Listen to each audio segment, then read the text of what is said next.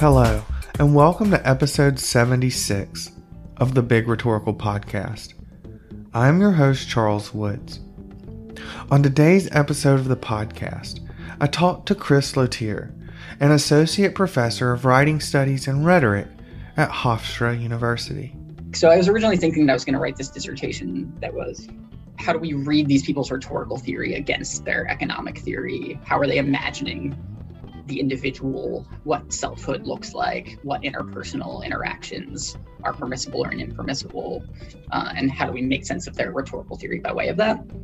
And my committee essentially was like, yeah, I'm still not entirely sure why, but they were like, yeah, that's not a great project. You'll hear more from Kris in a bit.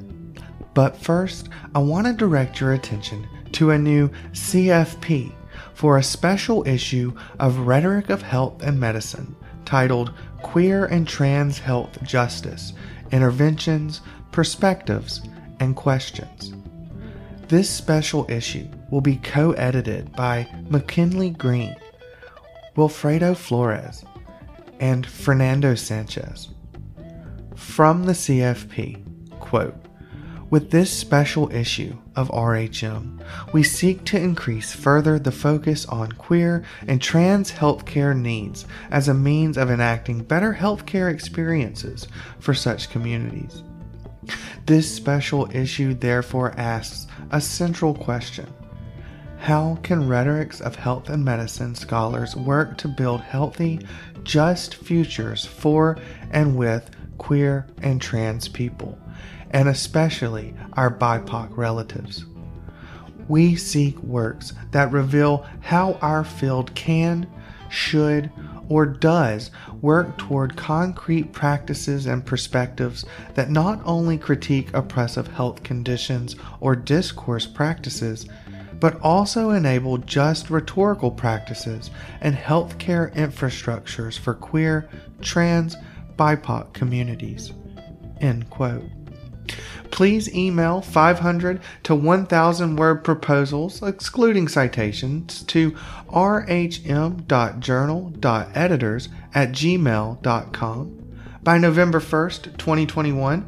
Completed manuscripts for accepted proposals will be due March 15th, 2022. This special issue is slated for spring-summer 2023.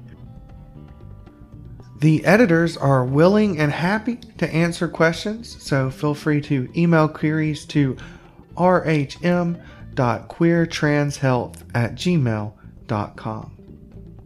Kris Lotier is an associate professor of writing and rhetoric at Hofstra University in Hempstead, New York, where he teaches courses on professional communication, rhetorical theory, digital culture, and first-year writing.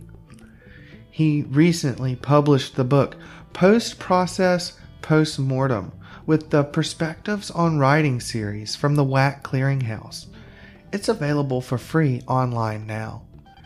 He has also published articles in College Composition and Communication, Pedagogy, and Enculturation.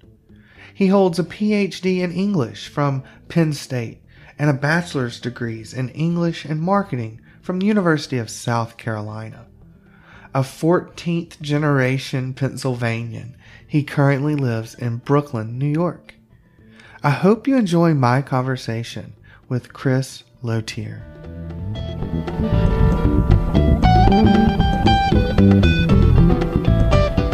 What's your name, your title, your role, your institution? What do you do there? Who are you?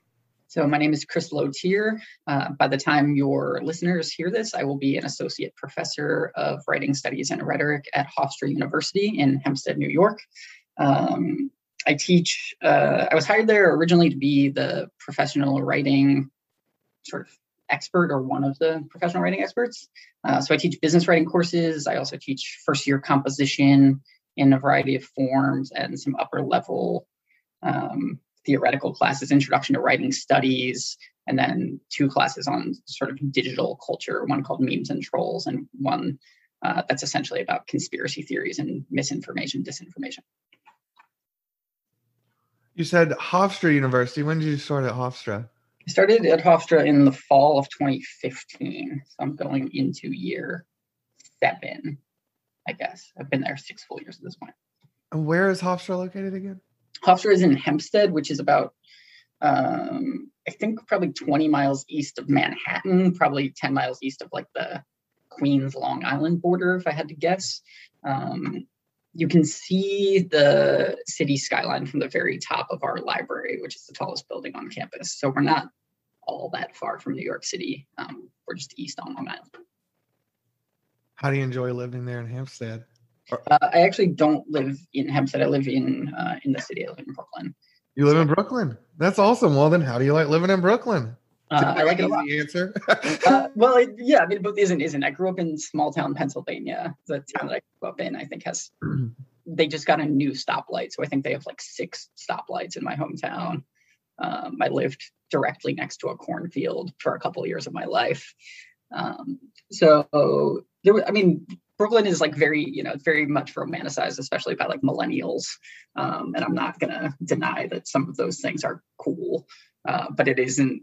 It's not necessarily where I thought I would be living. I like small town life. Actually, I would have been perfectly happy to grow old and die in my hometown if my life had gone a different way.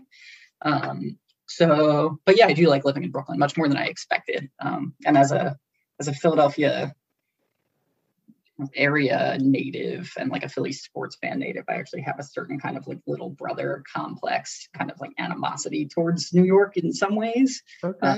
So if you had asked me before I went on the job market, like if you could live in New York or Philly, like which would you choose? I would have taken Philly 100 times out of 100. But I do actually, now that I'm in New York, it has a lot of redeeming qualities. I like it a lot. I'm happy to be there. Looking forward to staying. So, yeah. Well, you better be looking forward to staying because you're an associate professor now. Exactly. Yeah. Went through all the hard work, so you might as well reap the reward. So you're from a small town in Pennsylvania, you said. What's the name of that town? The name of the town is Harleysville. Harleysville. And is that where you were like born and grew up, kind of graduated high school, did all those things? Yeah, essentially. I mean, for 5 years of my childhood, my family lived abroad. We lived in Waterloo in Belgium. Oh, wow. Interesting. Where the Battle of Waterloo was. What led you there? We moved there for my dad's job. And then, without getting into too many personal details, there were reasons for us to sort of move back. Okay. But yeah, my family has lived in Harleysville or in the valley where Harleysville is located for like hundreds of years, since 1685, I think is the date. So yeah. In some sense, I'm like the first of a line to leave, which is a weird thing. Yeah. Where did you go for your undergraduate degree? Did you stay close to home in Pennsylvania? No, I mean, so when I was growing up, I actually thought I would be either like a sort of generic business person and work for the pharmaceutical company where my dad and my stepmom work, or I thought I would be a high school teacher. But either way, I assumed I would end up back in my hometown. So I actually, at age 17 or 18, I was like, I want to go see the world for a while. So I moved to Columbia, South Carolina. Oh, wow. And went to the University of South Carolina as an undergrad, which was great. And I loved it there. A very good choice in the long run. Why did you love it? What made it such a great choice? I mean, why I loved it ultimately is, as with like most people loving most places, the people that I met there, the relationships I formed. I think I benefited a lot being at a big school like South Carolina, where there just weren't enough people around telling me what to do, and nobody was telling me no. So I ended up getting, in a way that was actually like frankly crazy, and somebody should have told me like, this is a bad idea, this is going to make you go insane. I ended up earning a degree in marketing from the business school and an English degree from like the arts and sciences college, like concurrently. So I took way more classes than I should have, and I was definitely way more stressed out, especially my senior year, when the reality of how many credits I still had left to earn kind of sank in. But it was really good for me to be able to like pursue these kind of fragmented interests while I wasn't sure what I wanted to be when I grew up yet. And somewhere along the way, I determined that I would rather be a professor rather than a high school teacher. And so I ended up in grad school for English instead of sort of moving back home. That was actually going to be my next question. So you have these experiences in Pennsylvania, Belgium, South Carolina. When was the moment when you decided to direct your attention to English and English studies? Because you've got this marketing degree, the bachelor's of English language and literature, but it looks like you went on straight on through to a master's program in English. Yeah. So I'm a first generation sort of conventional college student. Both my parents eventually earned degrees taking night classes. But my family doesn't have much experience really in like academia, as you know, as you and I and most of your listeners probably have experienced it, right? Yeah. My parents were never full-time enrolled students. And I didn't know anybody growing up who was an academic of any kind at all, right? So yeah, I mean, the question of when I decided or how I decided to pursue this thing, I started college as a business major in general. I took one semester of classes. They just weren't sufficiently intellectually.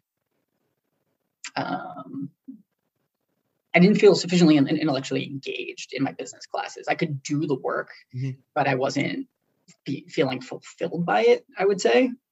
And so I added an English major at that point, just kind of like hedging, saying like, I don't even know if I'm going to finish college if it's this kind of like, if it's this dry and boring. So I started taking like, whatever business classes each semester, plus a couple English classes as I tried to figure out what I wanted to do. But at that point, the English degree was either like, well, maybe I'll teach high school someday, or at minimum, this is just like the thing that keeps me enjoying the like intellectual part of this thing while the business part feels kind of dry to me. And I, like so much of life is like these sort of serendipitous little, like sometimes somebody who you didn't even think had ever thought about you twice once you kind of like left their classroom or whatever. I took symbolic logic as a freshman, and I did, I guess, well enough in that class that, but I never thought twice about symbolic logic after I left the class. But my professor recommended me to do this. We called it supplemental instruction. Essentially, like I became a student who went to the class with other students who were taking that class at the same time, like in these big lecture sections, 300-person sections. And then I would lead these breakout conversations with those students a couple days a week, which was really like me for the first time dipping my toes into teaching. And I had essentially like full jurisdiction over running these 3 50-minute little review sessions per week. And in these 250, 300-person sections, only maybe like in a good semester, 5 students would show up to any given lecture. And often it was only like 1, 2, 3 students. So I got these like very close hands-on relationships with those students. So that confirmed to me that I liked teaching. And at a certain point I decided, or I think I realized that I wanted to be able to have the freedom to teach the things that I wanted to teach instead of having like a school board mandate to me what I had to teach. And so pursuing academia at that point felt like the way to be able to like have the freedom that I wanted to have. And because I didn't know anybody who was in academia, I didn't have any sense of like, the relative security of being able to get a job as a high school teacher and the relative security of those jobs as compared to like the relative insecurity of the academic job market. Like if I had thought twice about the fact that like not everybody with a Ph.D. is able to do the thing we're all hoping to do, I might have weighed my options differently, but I just kind of went to grad school naively thinking, oh, if you get a Ph.D., you just become a professor. Like that's of course the trajectory. It's tough out there. It's very tough out there, yeah. So Where'd you get your PhD? Who'd you work with? What did your dissertation kind of focus on? Stuff like that. I went to Penn State for grad school. My dissertation director was Debbie Hawhey. Her research and my research are pretty different in a lot of fundamental ways. She's much more of a rhetorician, although she does have a composition textbook. Although it's like rhetorical theory for contemporary students, so it really it gets used in composition classes, but it's maybe really a rhetoric textbook. But we just had a very good working relationship. She was willing to like kind of let me be myself and figure out who I wanted to be as a scholar. So yeah, she was my director. I had a theorist named Jeff Nealon on my committee. Maya Poe, who was at Penn State at the time, was on my committee. And my dissertation was pretty different than, like everybody tells you, try to write your dissertation so that it can become your first book, right? Which I was trying to do at the time. I really thought I was writing. Y'all are. I really thought I was writing a rough draft of a book. It did not become, in some fundamental sense, it did not end up being the rough draft of a book.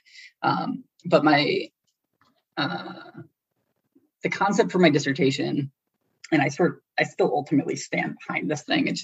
I discarded it for certain other reasons. But the concept of the dissertation was that composition, as what we would now think of as like the modern discipline of composition, comes into existence sometime in like the mid 60s to early 70s.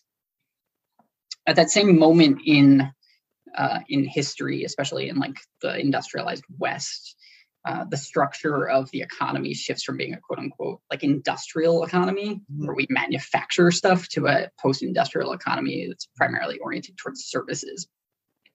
And even in the 60s, all these scholars, Daniel Bell, Kenneth Galbraith, I haven't done this research in a long time, so the names are fuzzier for me, but they're all kind of pointing to the fact that like communication is about to become a lot more essential to the functioning of the economy. Whereas in an industrial economy, lots of people are just functionally doing the job of a machine, but we don't have a machine yet. In a post-industrial service economy, everybody has to talk to everybody else to get things done.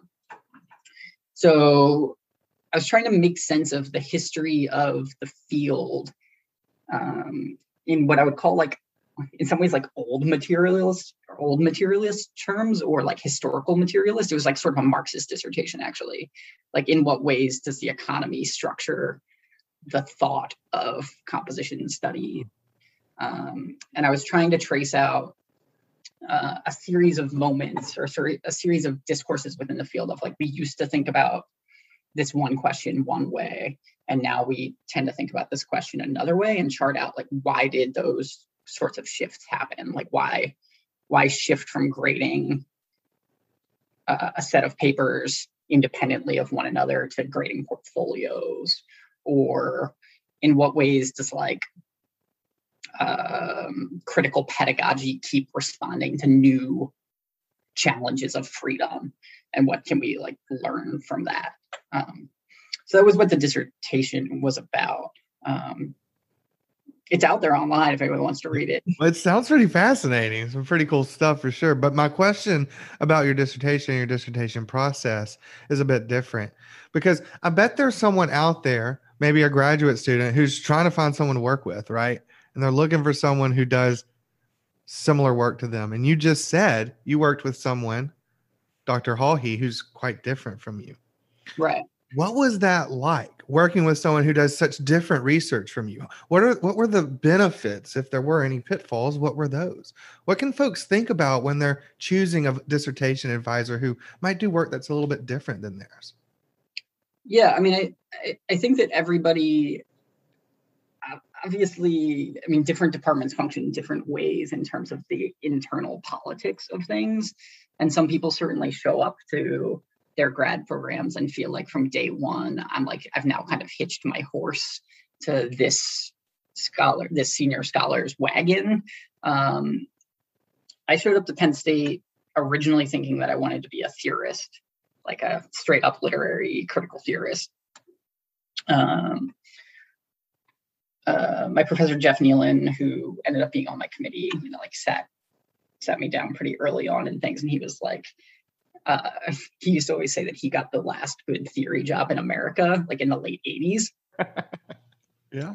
He was like, don't be a theorist. There's not like really a future in that as like a straight up thing, but you can be a rhetorician or a rhet comp scholar and still do theoretically inflected work. You can still read all the stuff. You just apply the things to different kinds of questions.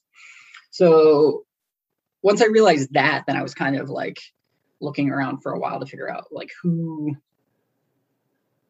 makes sense for me to work with at Penn State. And there were like, I had sort of an embarrassment of riches in terms of really good options for people to work with.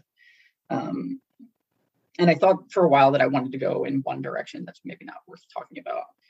And there were two professors there who are both great, who I really like as people and who I think their work is like tremendously good, who I considered working with, but then I felt myself being actually pulled in this kind of other direction. It's also worth noting that actually the dissertation that I thought I was going to write, even up to writing my initial proposal, was pretty different than the dissertation I ended up writing. I thought it was going to be much more of a rhetorical theory dissertation. I had been interested by the fact that a handful of pretty famous rhetoricians were also economists, or the opposite, like Adam Smith, who's like really, the most famous economist ever, was a rhetorician. And like Aristotle also has like, in certain of his books, Nicomachean Ethics to Politics, Aristotle is talking about economic stuff, and he also has a book on rhetoric. So I was originally thinking that I was going to write this dissertation that was how do we read these people's rhetorical theory against their economic theory? How are they imagining the individual, what selfhood looks like, what interpersonal interactions are permissible or impermissible, and how do we make sense of their rhetorical theory by way of that?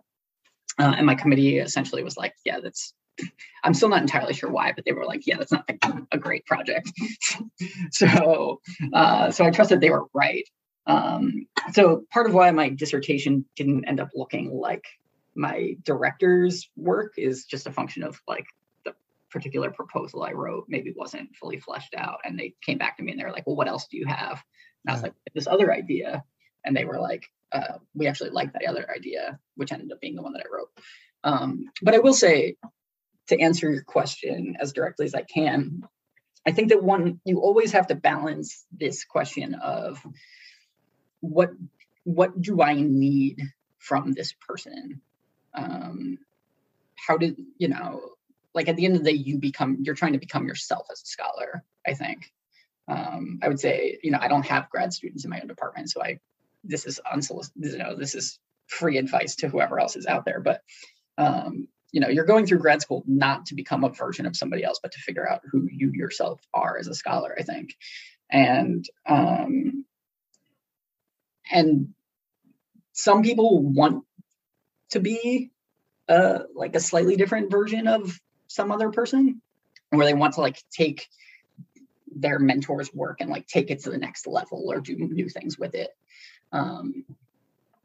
That wasn't my goal necessarily. I actually liked having the freedom,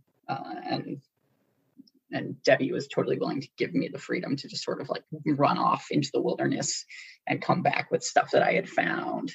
And then she's a good enough scholar that she could kind of be like, even though this isn't my expertise, I understand that this is either a good or a bad version of the thing that you're trying to do. And so for me, that was really empowering, really freeing. And I've always been, to some degree, kind of a lone wolf as a scholar. I've never really been like in writing groups or things like that. Yes. Same. I connect to that. Sorry, I haven't said much recently, but when you said that, I connected to that. Yeah. So, some people like having other people checking in on them. They like showing other people their work at different points in the process. And I respect that, but it's just not so much of my writing process is like this kind of long term. I just go out and read everything I can possibly find and think for a long time. And then I sit down and kind of like pound stuff out. So having like hard and fast deadlines it feels constraining to me rather than useful. So a lot of my decision was actually more about just like what kind of manager, like almost like I'm gonna pick my job and who do I want to be my manager? Like what kind of managerial structure is useful to me? Yeah, I like that. Let's shift gears. Yeah. Got some publications out. I've chosen a couple I want to ask you about. If there's another Sure. one you want to talk about, just bring it up. Let's start with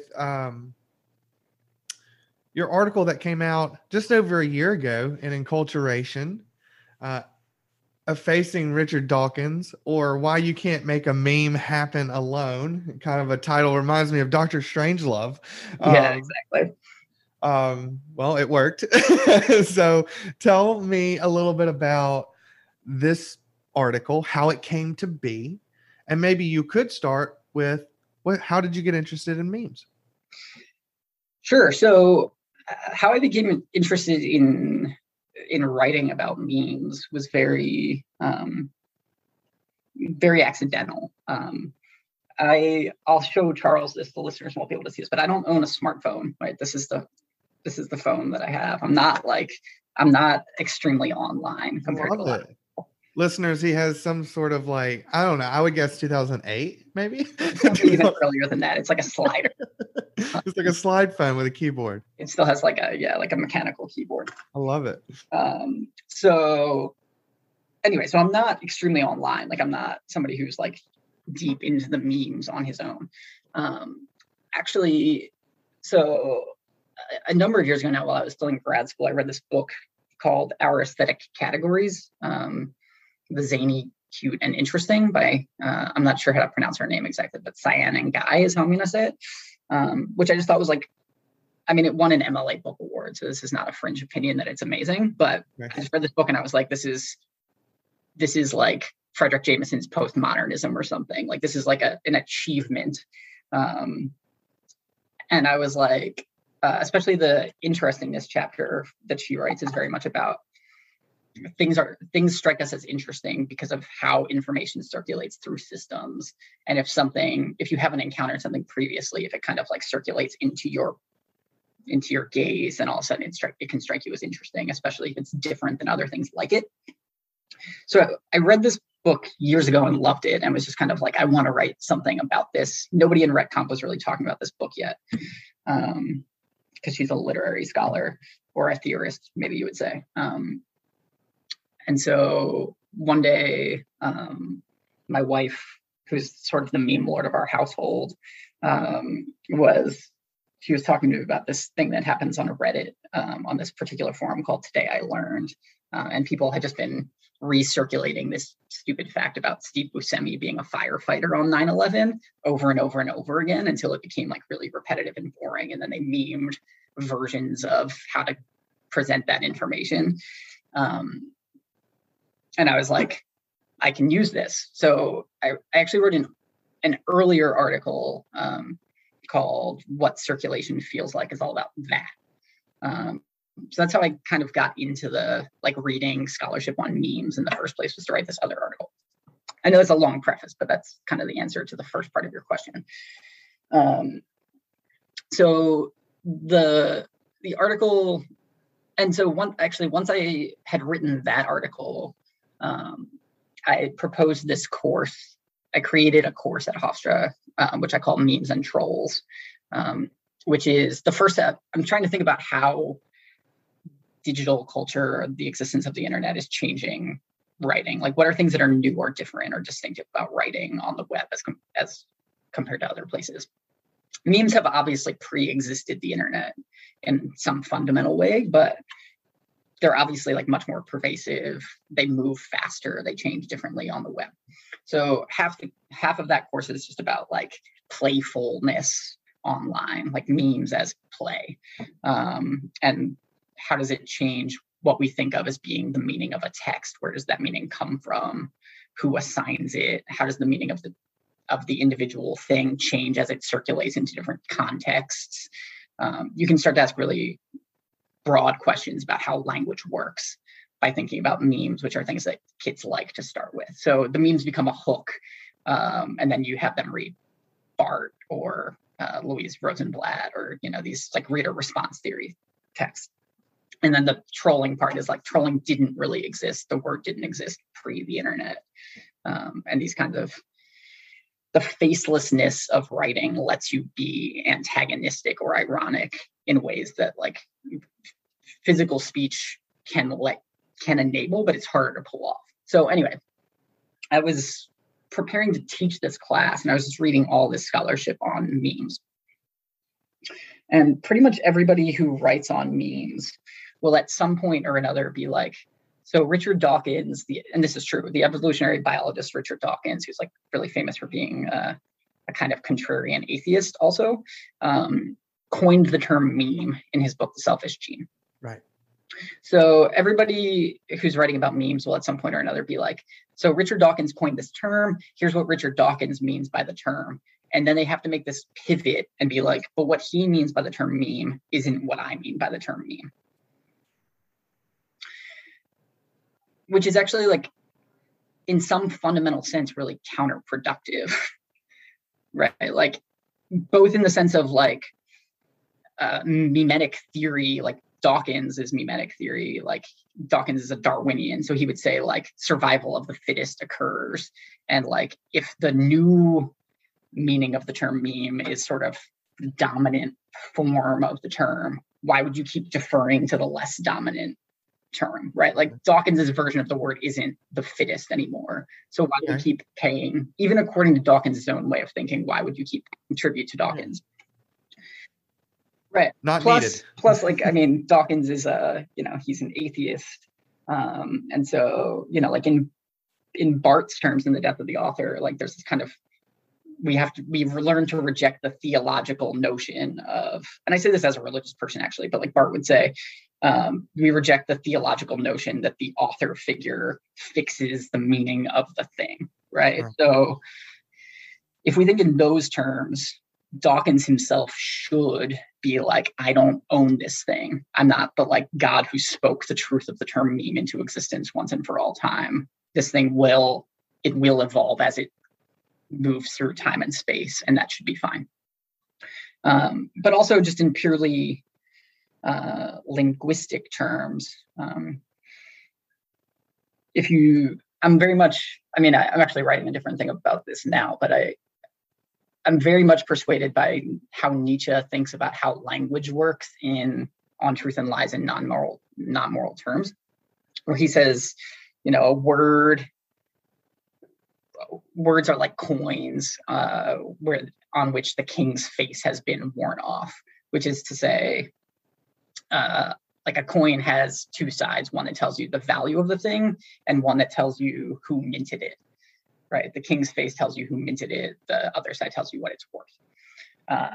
And Nietzsche says the king's face eventually gets worn off of the coin as it circulates. You stop caring about who created the thing because it doesn't matter anymore. So this article is essentially just trying to think about like, why is it actually counterproductive, both in linguistic terms and in sort of mimetic terms, to keep deferring to Richard Dawkins over and over again, which is a question that for me has real world stakes about all sorts of other claims towards authorship, A, and B, about, there are lots of people who want to be like, in prescriptivist kinds of ways, like trying to fix the meaning of words. Like this word just means this thing. And I want to say, no, the word, precisely because words, this is Nietzsche's point, like words have to fit a bunch of similar-ish cases, none of which are fully the same. Any given word always has to do that. So words cover like kind of like an area of meaning. Then a word isn't like a single point of meaning. It actually covers like a kind of broad area with a bunch of differences within that. And that means that it can slide around in surprising directions sometimes as it moves within that area, and sometimes it moves into a different area altogether. And you just kind of have to be cool with that. In the same way that like that's what memes do, right? Like it's preposterous to be like, who owns the meme of like the jilted girlfriend, right? The guy looking at the other woman. Like we could be on some level like, who took that initial stock photo, or who was the first person to ever meme it. But those are like the least interesting questions you can ask about that thing, because it now belongs to everybody, right? Like it doesn't belong to whoever created it anymore. Yeah. That sounds like a fascinating article. I'm going to have to take a closer look at that. Yeah, please feel free. More after this.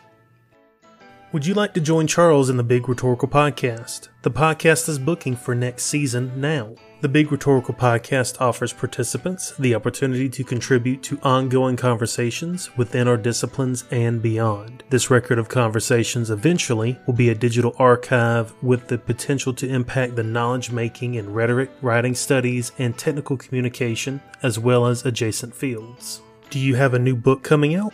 Are you hitting the job market this cycle? The Big Rhetorical Podcast wants to talk to you. The Big Rhetorical Podcast core ideals are similar to a community-based writing project, with an emphasis on inclusivity in localizing knowledge and in strengthening relationships among peers. Make sure to check out our back catalog of episodes, as well as listen to our new podcast each week wherever you listen to your podcast.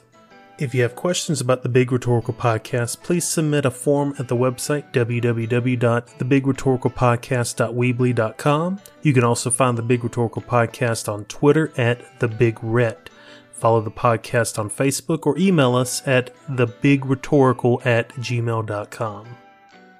Welcome back. You got a new big project out, though, that was published in April. Congratulations are in order. Thank you. Your book, Postprocess Postmortem, from the WAC Clearinghouse, and that's available online now. All right, let's jump into your book project a bit. Okay. Tell us a little bit about this project. How did it come to be? And then maybe we can move from there into what is postprocess, what are its tenets, and things like that. Sure. So how it came to be, one of the chapters of my dissertation was about the evolution of inventional thought. So I was trying to trace out like a sort of 50-year trajectory of people used to think about pre-writing in one way, and now they think about it in another way. And as I was writing that text, and I should note, this is the methodological things that I'm going to point towards now.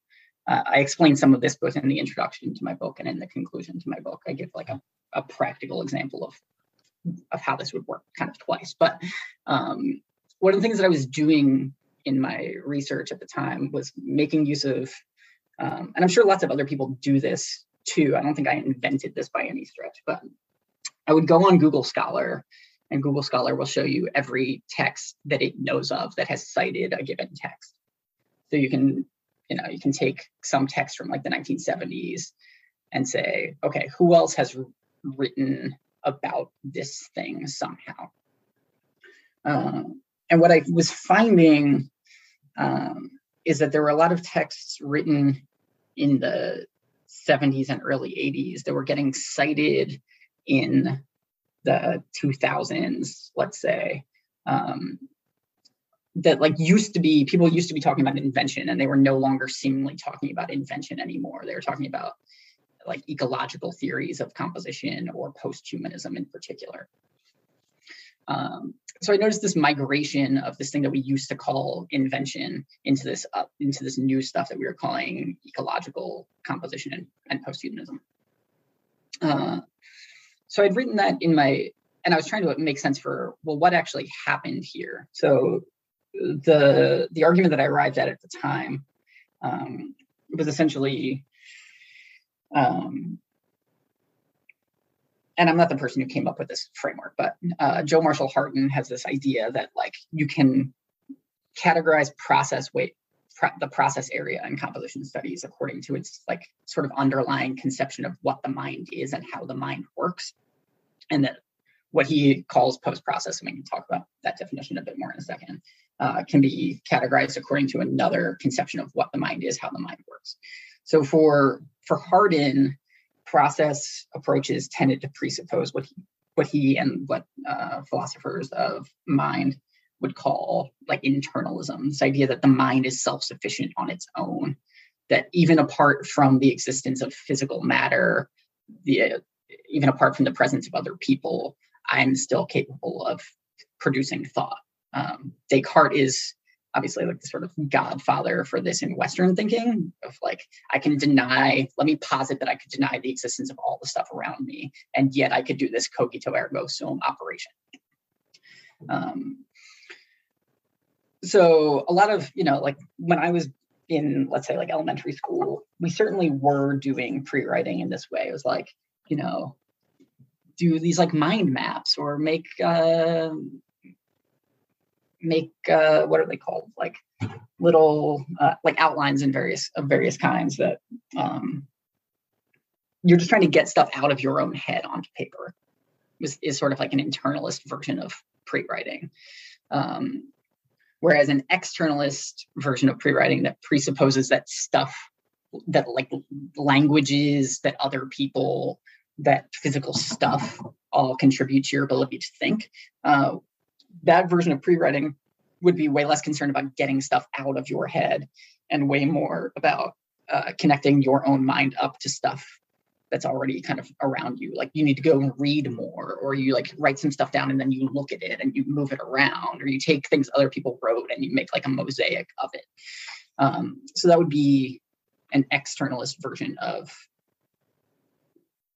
like pre-writing. And what I was trying to argue in that piece, which was a dissertation chapter and then also got published as a standalone article called Around 1986, published in 3 Cs, I think in 2016. What I was arguing there is that like at one point in history, basically every pre-writing, every inventional model pre-1986 seems to have been internalist. And then if you look at 1986, like late 1985 into 1987 seems to be the sort of golden period in which a handful of key scholars, the people I'm talking about there are Karen Burke Lefevre, Marilyn Cooper, James Reither, and James Porter. 4 people in particular start to be like, no, we need to start imagining these externalist versions of pre-writing. Actually, this narrow way of thinking that's been prescribed to us by process approaches is artificially limiting, and it can't account for things that we're actually doing as writers. So we need to revise the theory accordingly. And that takes like a long time to work itself out, and eventually goes in a bunch of different directions. Post-humanism, new materialism, ecological thinking, so forth and so on are all versions of this kind of post-process approach to pre-writing. So I wrote that chapter, wasn't sure that I was going to do anything with the rest of the dissertation, and it turns out I didn't. But I actually had become really interested in post-process, and like I think this stuff I will say that like when I learned the word post-process, I was like, oh yeah, this is just like what everybody thinks, right? Like, and then I started reading the scholarship, and it was like everybody all over the place was like taking swings at post-process, being like, these post-process thinkers are like, they're insufficiently, they're not like honoring their elders well enough. Like, why are they taking swings at process? Or like this post-process stuff is so arcane and hard to like decipher. Like, why is it so theoretical and difficult to read? There were all these objections. So, but I also was feeling like, I think this stuff is totally right. And it feels to me like the word post-process like became a hang-up point for a lot of people, it felt to me. So I tried to write a book that would essentially say, a lot of us are doing the stuff that post-process thinkers were asking us to do. We just aren't calling it post-process anymore. And maybe that's actually productive. Like maybe it's good that the term post-process as a term is kind of dead. That's why the book is called Postprocess Postmortem. It's like, well, this movement as like a term that has a gravitational pull for this set of ideas, that the term is now kind of dead.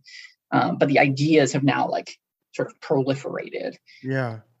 And so like, where are these post-process ideas in the rest of the field? That was sort of the project of the book. let's talk a little bit more about that. Let's get a soundbite. Yeah. What is post-process? What is post-process? What are its tenets? And then what's the main claim of your book? Sure. So one of the main arguments in my book is that there have been two different competing notions of post-process in the field, one of which tends to be hyphenated and one of which tends not to be hyphenated. So one is post-process and one is post-process, all one word. Post-process, all one word, which is the primary subject of my book. Before it was called post-process, Thomas Kent was calling it a paralogic hermeneutic approach to writing. That's a couple sort of jargony words that basically mean, the paralogic part of it basically means writing is not something that is systematic or systematizable. Like, there is no process. We will never be able to learn a process that will work in every situation, right? Like, the dream of teaching the writing process is that, like, if I teach you these steps, which we all can kind of agree are like mechanical and oversimplified, the dream of the process approach would be that, like, if I can teach you the steps, you will be able to produce writing at the end of it. Like, that will enable you to produce writing better. Thomas Kent's suggestion that writing is paralogic is essentially that, like, every new writing situation is so unique that that nothing will ever guarantee for certain that you can succeed in a writing task. So that's what the word paralogic means. If we call post-process a paralogic hermeneutic approach, that's the paralogic part of it.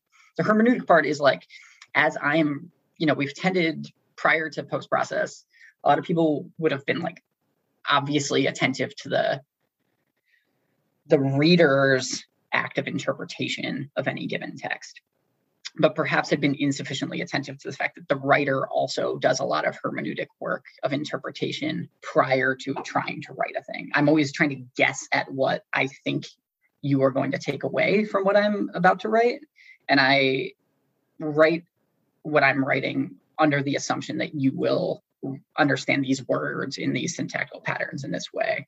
And if you don't understand them that way, then I guess again, right? Like, actually, a lot of more writing is guess, test, and revise than we had previously than theories had previously accounted for. And Kent would say it's always only guess, test, and revise. The best you can ever do is to become a better guesser. So in the most basic way, post-process assumes that the mind is not something that is wholly inside of your own head, but that your mind is a function of the languages you know, the symbol systems around you, the physical objects at your disposal. So Thomas Kent, at the start of the post-process theory collection, says writing is public, situated, and interpretive. And by public, he means this thing about it's externalist. By situated, he means like it's always different each time for different readers. And by interpretive, he means that it's hermeneutic. The writer is guessing as well. The writer is interpreting what they imagine to be the reader. Tell us a little bit about the structure of your book. All right. How did you lay it out? What can readers expect as they dive in? Sure. So, as with every book, there is an introduction. The introduction partially just lays out this distinction that I've been making of, like, there are two forms of post-process. The one which is essentially, but I would in shorthand term as like the left-wing trajectory of the social turn. This idea that, like, discourse communities still have power structures within them. That's one form of post-process, but that's not the part that I studied. And then I lay out, this is the version of post-process that I'm interested in. In that section, I also lay out how my sort of methodology operates of, like, doing this, what I'm calling citational tracking of, I go and read a text and then I use Google Scholar to show me every text that cited it. And then I go and read all those texts. So cool. And then I try to go kind of backward in time often to, like, okay, so let's say I read a Thomas Kent text. This is the example I give in the introduction. So I read a Thomas Kent text. I see that Thomas Kent has been citing Donald Davidson, the analytic philosopher. Then I try to find out who are the other composition scholars who have also been citing Donald Davidson, and I go and read all their stuff. And then I kind of sometimes go backwards from their bibliographies to find, are there other people that they're reading in common? And then I isolate those earlier scholars and I try to figure out who all was citing them. And so I try to trace out like a constellation of how ideas are moving through the field. And the reason for that, this is the point of the introduction, or this actually doesn't show up in the introduction per se, so I'll just explain this. This is what I was thinking. This is the bonus feature of listening to the podcast. This is why I tune into the Big Rhetorical Podcast every week. I think that like a lot of histories of the field tend to be really focused on like in a given year, such and such person published such and such work. And I think that that's useful to know in a basic way, but a lot of really good scholarship never gets cited for whatever reason. It just gets buried, or it doesn't get sufficiently appreciated in its own time, or even this is the case that I make in the introduction vis-a-vis Marilyn Cooper's The Ecology of Writing, which everybody cites all the time now. You can use Google Scholar and see everybody who was citing that in like the late 80s and early 90s. And they're all misreading it in a fundamental way. And Marilyn Cooper even comments on that in one of her works. And then 10 or 15 years later, a couple of people who actually understood what she was up to read the thing, kind of explained it to everybody else better. And then people started to reread the text differently. And then the text has a whole new life. So for me, it's actually more meaningful not to focus on when a text was published, although that's the easy thing for a historian to focus on. The harder, but also the more interesting thing is to focus on like, well, who was reading it? Who was engaging with the text? What were they making of the text? And if you can track that kind of afterlife of textual circulation, you can learn, I think, different and often more compelling things about the history of the field. So the introduction of the book is just kind of laying out why I'm studying post-process. I'm trying to make this case that like, even though nobody uses the word anymore, the ideas of post-process have actually ascended to normalcy in a lot of different directions. And then I'm showing how I arrived at some of my answers in the intro.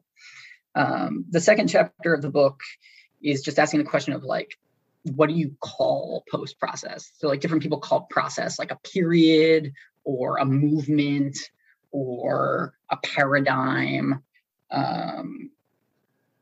There are a bunch of different categories that one can use to define what process was. And a lot of them have sort of incumbent baggage attached to them. And there's also been, a movement in composition historiography away from making broad scale generalized claims about historical periods. For perfectly good reasons, for the last 20 or 30 years, people have only really written like local histories. And of course, like at a certain level of historical precision, the local histories are more in some sense like accurate in some ways, but they're also partial. Like a local history can only tell you so much about a given thing. So I'm trying to make at least some kind of argument that we need to be able to zoom out at a broad level of generality, make certain kinds of claims about like people used to do this one thing, people now do this other thing. So I make partially an argument that we need to think about post-process as a period, because periodization becomes an interpretive tool for making sense of what argument a given person is making at a given period of time and a given moment in time. So I take this boundary object, this text that Gary Olson had written in the mid 80s. That's like, it could go either way. It's like sort of proto post-process. He's asking, like, Gary Olson was in class one day and he overhears one of his students talking about how she she smokes a ton of weed and she gets really high and then she writes her papers.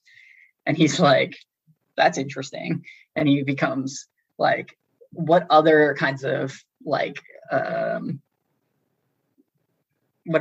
drugs or chemicals are my students taking, like ingesting, or like what kinds of ambient stuff are they listening to music? Are they watching the TV? Like what's going on around them as they're writing?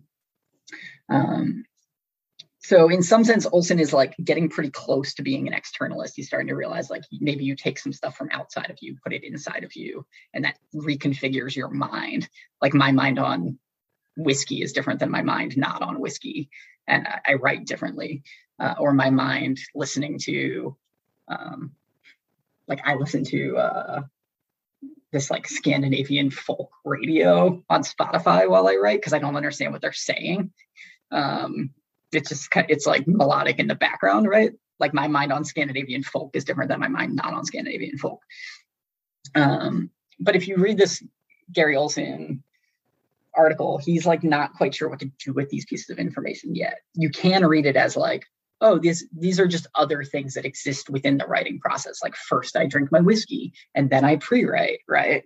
Or you can say, no, actually, everything is a little bit more complex than that. So I make an argument that like in order to make sense of even something like Gary Olson's text, you have to periodize it. You have to say this is a post-process text or this is a process text. And different individual statements within the thing will mean different stuff either way. Right. The other thing, but the other argument that I want to make, or that I make kind of at the end of the chapter, is if you look at these texts that Thomas Kent was writing in the early 90s, before post-process was even being called post-process, he keeps saying we need a new vocabulary. Like he keeps saying like we need to reject this process vocabulary for talking about writing, and we need to create a different sort of vocabulary with a different set of terms that will have different inflections, that will drive our metaphors in new directions, that will enable new ways of imagining what writing is, how writing works. So I end up suggesting that like we should probably ultimately think of post-process like more as a vocabulary, which puts it less in like competition with other stuff. It's just like these are the words we use to talk about writing right now. And some of these things weren't words that we were using to talk about writing previously. And then different chapters, in some sense, implicitly, I don't do like a keywords thing. That's not how the book is structured, but different chapters have like sort of implicit moments of like, nobody used this word ecologies. Nobody was thinking about posthumanism before. The idea of transfer was not something that anybody thought about pre the mid 80s, really, or even later than that. But if you latch on the idea like, oh, now we're really concerned with transfer, the idea of transfer undermines what we used to think of as being the function of first year writing. Like there used to be this kind of fiction that first year writing classes would prepare students to write. We're going to like give them the tools that allow them to write in all their different classes, right? And now we kind of acknowledge that there is no such thing as writing in general. There's only writing in specific contexts for specific audiences to accomplish specific goals, right? Writing is activity system dependent, we might say. And so if we start to take, what I'm trying to say is like, actually, I think that transfer is like a characteristically post-process notion of like, Thomas Kent would say, we're always guessing every time we try to communicate, but there are some things that we can take from previous instances into future instances that enable us to become better guessers. And so we can be honest with students about the fact that they'll always be guessing, but we can also try to train them in ways that like let them start to cultivate a kind of attention to situational dynamics, cultivate kind of receptive skills that will let them be better writers. Thank you, Kris, for that dip into the book. I want to remind our listeners, right? It's Postprocess Postmortem, and they can get that at the WAC Clearinghouse. What's next? I know it's an academic question, but what are you working on now? And what's next? Sorry, can I answer one other question about the book real quick? Yeah, and I'll splice it back in. I'm sorry about that. I didn't mean to move too fast. No, you're fine. I'll just jump into this other thing that I want to say real quick. Yeah, sure. So the other thing that I have really tried to do, or one of the things I'm most excited about in the book, and I think this is a good job for any disciplinary historian, is that in some sense, I've really just tried to be a hype man for other people that I think are insufficiently appreciated in the history of the field so far. And I think about this even just in terms of the ethics of what we do as researchers, right? That like what we get to do, those of us who are like blessed or whatever language you prefer to use to explain the good fortune that we have to be able to do this thing that's intrinsically meaningful. One of the obligations that we have is like we go off and we get to learn all this cool, interesting stuff that we think is noteworthy. And I think there's like a kind of obligation to like bring that back to everybody else and just say, hey, I found this cool stuff out there. And also even just to say, like, I think this other person is great and maybe other people haven't fully appreciated them yet. And so let me just be the person who tells other people like how great this other person's work was. So one of my chapters is essentially about this idea that post-process is an incorporation of theories of reading, especially reader response theories of reading, into writing. And so I ended up writing about both Martin Nystrand and Louise Weatherby Phelps in that chapter, neither of which is like particularly obscure per se. But I think Louise in particular is just like massively, I think she's, for my money, the smartest person in the history of our field. I think she's just like a fabulous genius. Like I'm startled by how smart she was, or smart and continues to be. She's still out there working. But so one of my chapters is essentially just like, look at all these smart things Louise Weatherby Phelps was saying, like as far back as 1986, or even earlier, like 1976 in her like master's thesis, which she was kind enough to send to me, that like was totally underappreciated for 10, 15, 20, sometimes 30 years. And now we're all finally catching up to what Louise was doing way back then. So that's like one of the chapters. Another one of the chapters is about these three Canadian scholars named, actually, I'm not sure if any of them are native Canadians, but they were working in Canada at St. Thomas University in Fredericton in New Brunswick. So this little Catholic school on an island off the coast of mainland Canada. And their names are James Reither, Russell Hunt, and Douglas Vipond. And they were doing these like amazingly radical things in terms of like composition theory, composition pedagogy, and they edited this like newsletter. And I just think like, again, like the rest of the field has caught up to these guys 20 or 30 years later, but it's worth kind of paying homage to the predecessors, the people who are out there doing this thing. And in their case, I mean, James Reither he has one article in particular, Writing and Knowing, that's like pretty canonical at this point, but people don't necessarily read the rest of his stuff. Nobody really cites this newsletter that he had been editing for years and years called Inkshed, which you can find out there on the internet, like all the issues of Inkshed, and they're totally fascinating. But actually Russell Hunt, who is like, I think some people would be like, oh, Russell Hunt is just like the kind of like the lesser figure. James Reither is like the notable guy at this school. I went off and read everything that Russell Hunt had written. And I was just like, this guy was super ahead of his time, including like in the mid 80s. He starts calling for the abolition of first-year writing courses under the pretense that they're just like not conceptually tenable, that we can't possibly teach students to write in them in the ways that we've been claiming to write in them. So we need to revise our thinking on that. And other people got to that same position. Sharon Crowley is famous for espousing that position, and other people with her in the early to mid 90s. But these Canadian guys are just like way ahead of everybody else on that front, actually. So part of what I see my work doing is just sort of showing like these new things came from somewhere, that there is a way of tracing. Even like one of my other chapters is about like writing about writing as like an answer to the problem of if first year writing doesn't do the thing that we used to think it was capable of doing, what do we do instead?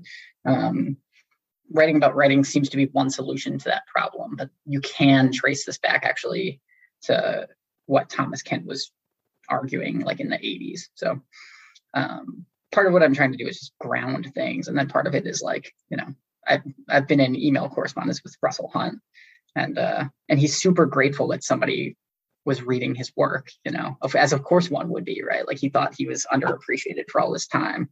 And so part of what I feel like I'm doing is just telling other people, go read this guy's stuff because it's really good. You've missed it because everybody missed it. I only found it like serendipitously. Like I'm not trying to claim any genius on finding it. I found it because I found this Inkshed newsletter from a footnote in one of James Reither's articles, and I just started reading it, and I was like, oh, this guy Russell Hunt is pretty cool. Then I read all of his stuff, and I was like, oh, this guy's really cool.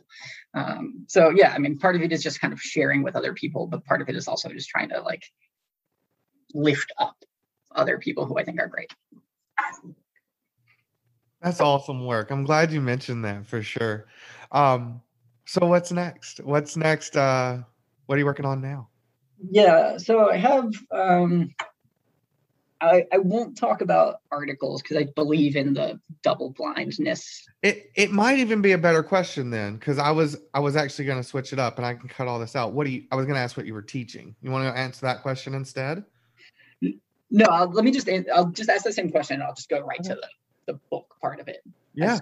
So what are you working on now? So the next big project that I'm working on, I'm tentatively calling it Dialogues in Dark Corners, Rhetoric Among the Trolls. That's the working title of the next book. Okay. The basic thesis of this, I'm hardly the only person that's moving in this direction. You've had some other people on the podcast actually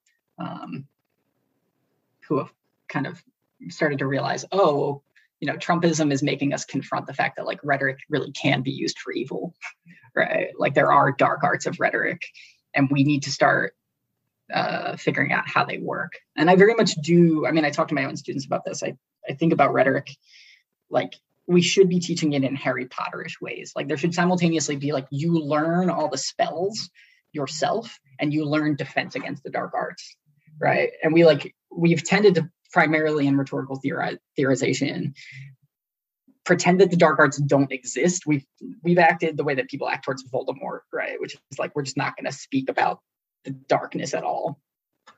And we've tended to just be like, oh, here are all the good things you can do. And that actually leaves you really susceptible to attack. So and we're dealing with the fallout of this right now. Yeah. So the goal of the next book is just to go to these parts of the internet, these sort of dark corners of the internet where, not the most ethical people are actually, they're engaging in what I would consider to be like rhetorical pedagogies. They're actually teaching each other how to use language for ill. So, one of the chapters will be, I'm not the first person to point to this example, but there was, and it goes on and off the internet every now and then. There's like essentially the Wikipedia of trolls called Encyclopedia Dramatica that actually has very interesting and surprisingly sophisticated entries about like Platonic philosophy, and they give pretty good readings of Plato.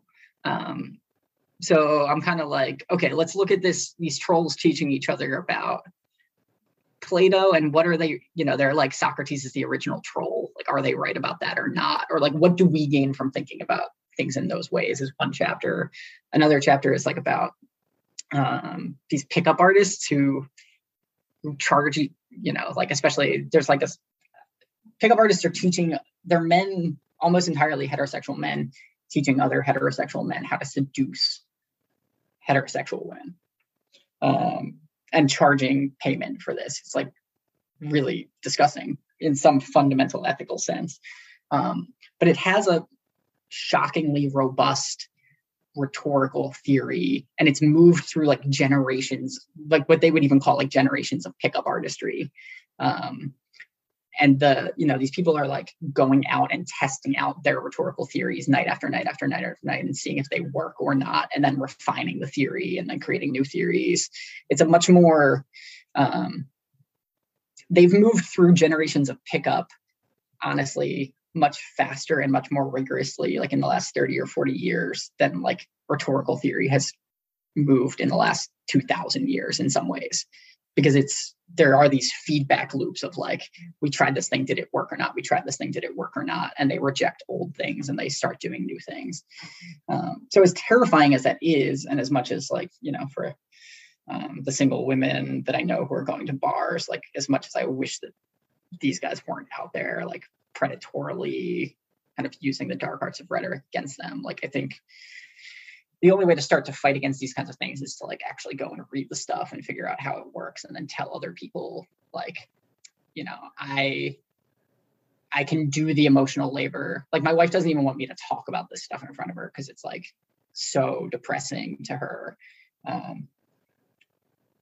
But I can do the emotional labor in some ways, bracketing that part out, or I'm not the kind of person being preyed on by these men. So in some ways I see like I have this opportunity. I don't know if I call it an obligation, but I have this opportunity to do that kind of research and use it for the common good. So that's where I'm trying to go next. So it's pretty different. It's more in the rhetorical theory vein than the composition vein, but I tend to straddle the two poles anyway. So. Cool. That sounds like a really awesome project. I might talk to you a little bit about it off air. Kris, thanks for sitting with an interview today. I really enjoyed it. Yeah. Thanks so much for having it. And thanks to all the listeners for listening in. Really appreciate that as well. Absolutely. I hope you enjoyed my conversation with Kris Lotier. His work is pretty fascinating, and I look forward to seeing what he does next. If you would like to be featured on the Big Rhetorical Podcast, reach out. We are booking now for seasons 6 and 7, and we want to hear from you. Visit our website, thebigRhetoricalPodcast.weebly.com, and follow us on Twitter @TheBigRed. Reach out because spots are filling up quickly. I'll be back next week with another new interview. Until then, always be listening rhetorically. The Big Rhetorical Podcast is produced by Exalt Digital Media. Exalt Digital Media, not for profit. This podcast was recorded on the sacred lands of the Tuscarora people, and we recognize and respect the people of the Kahari, Eastern Band of Cherokee, Haliwa Saponi, Meherrin, Okanichi, Band of Saponi, and Wakamal Siouan. Music for the Big Rhetorical Podcast is brought to you by DJ Lang, Grapes, and Javelonius.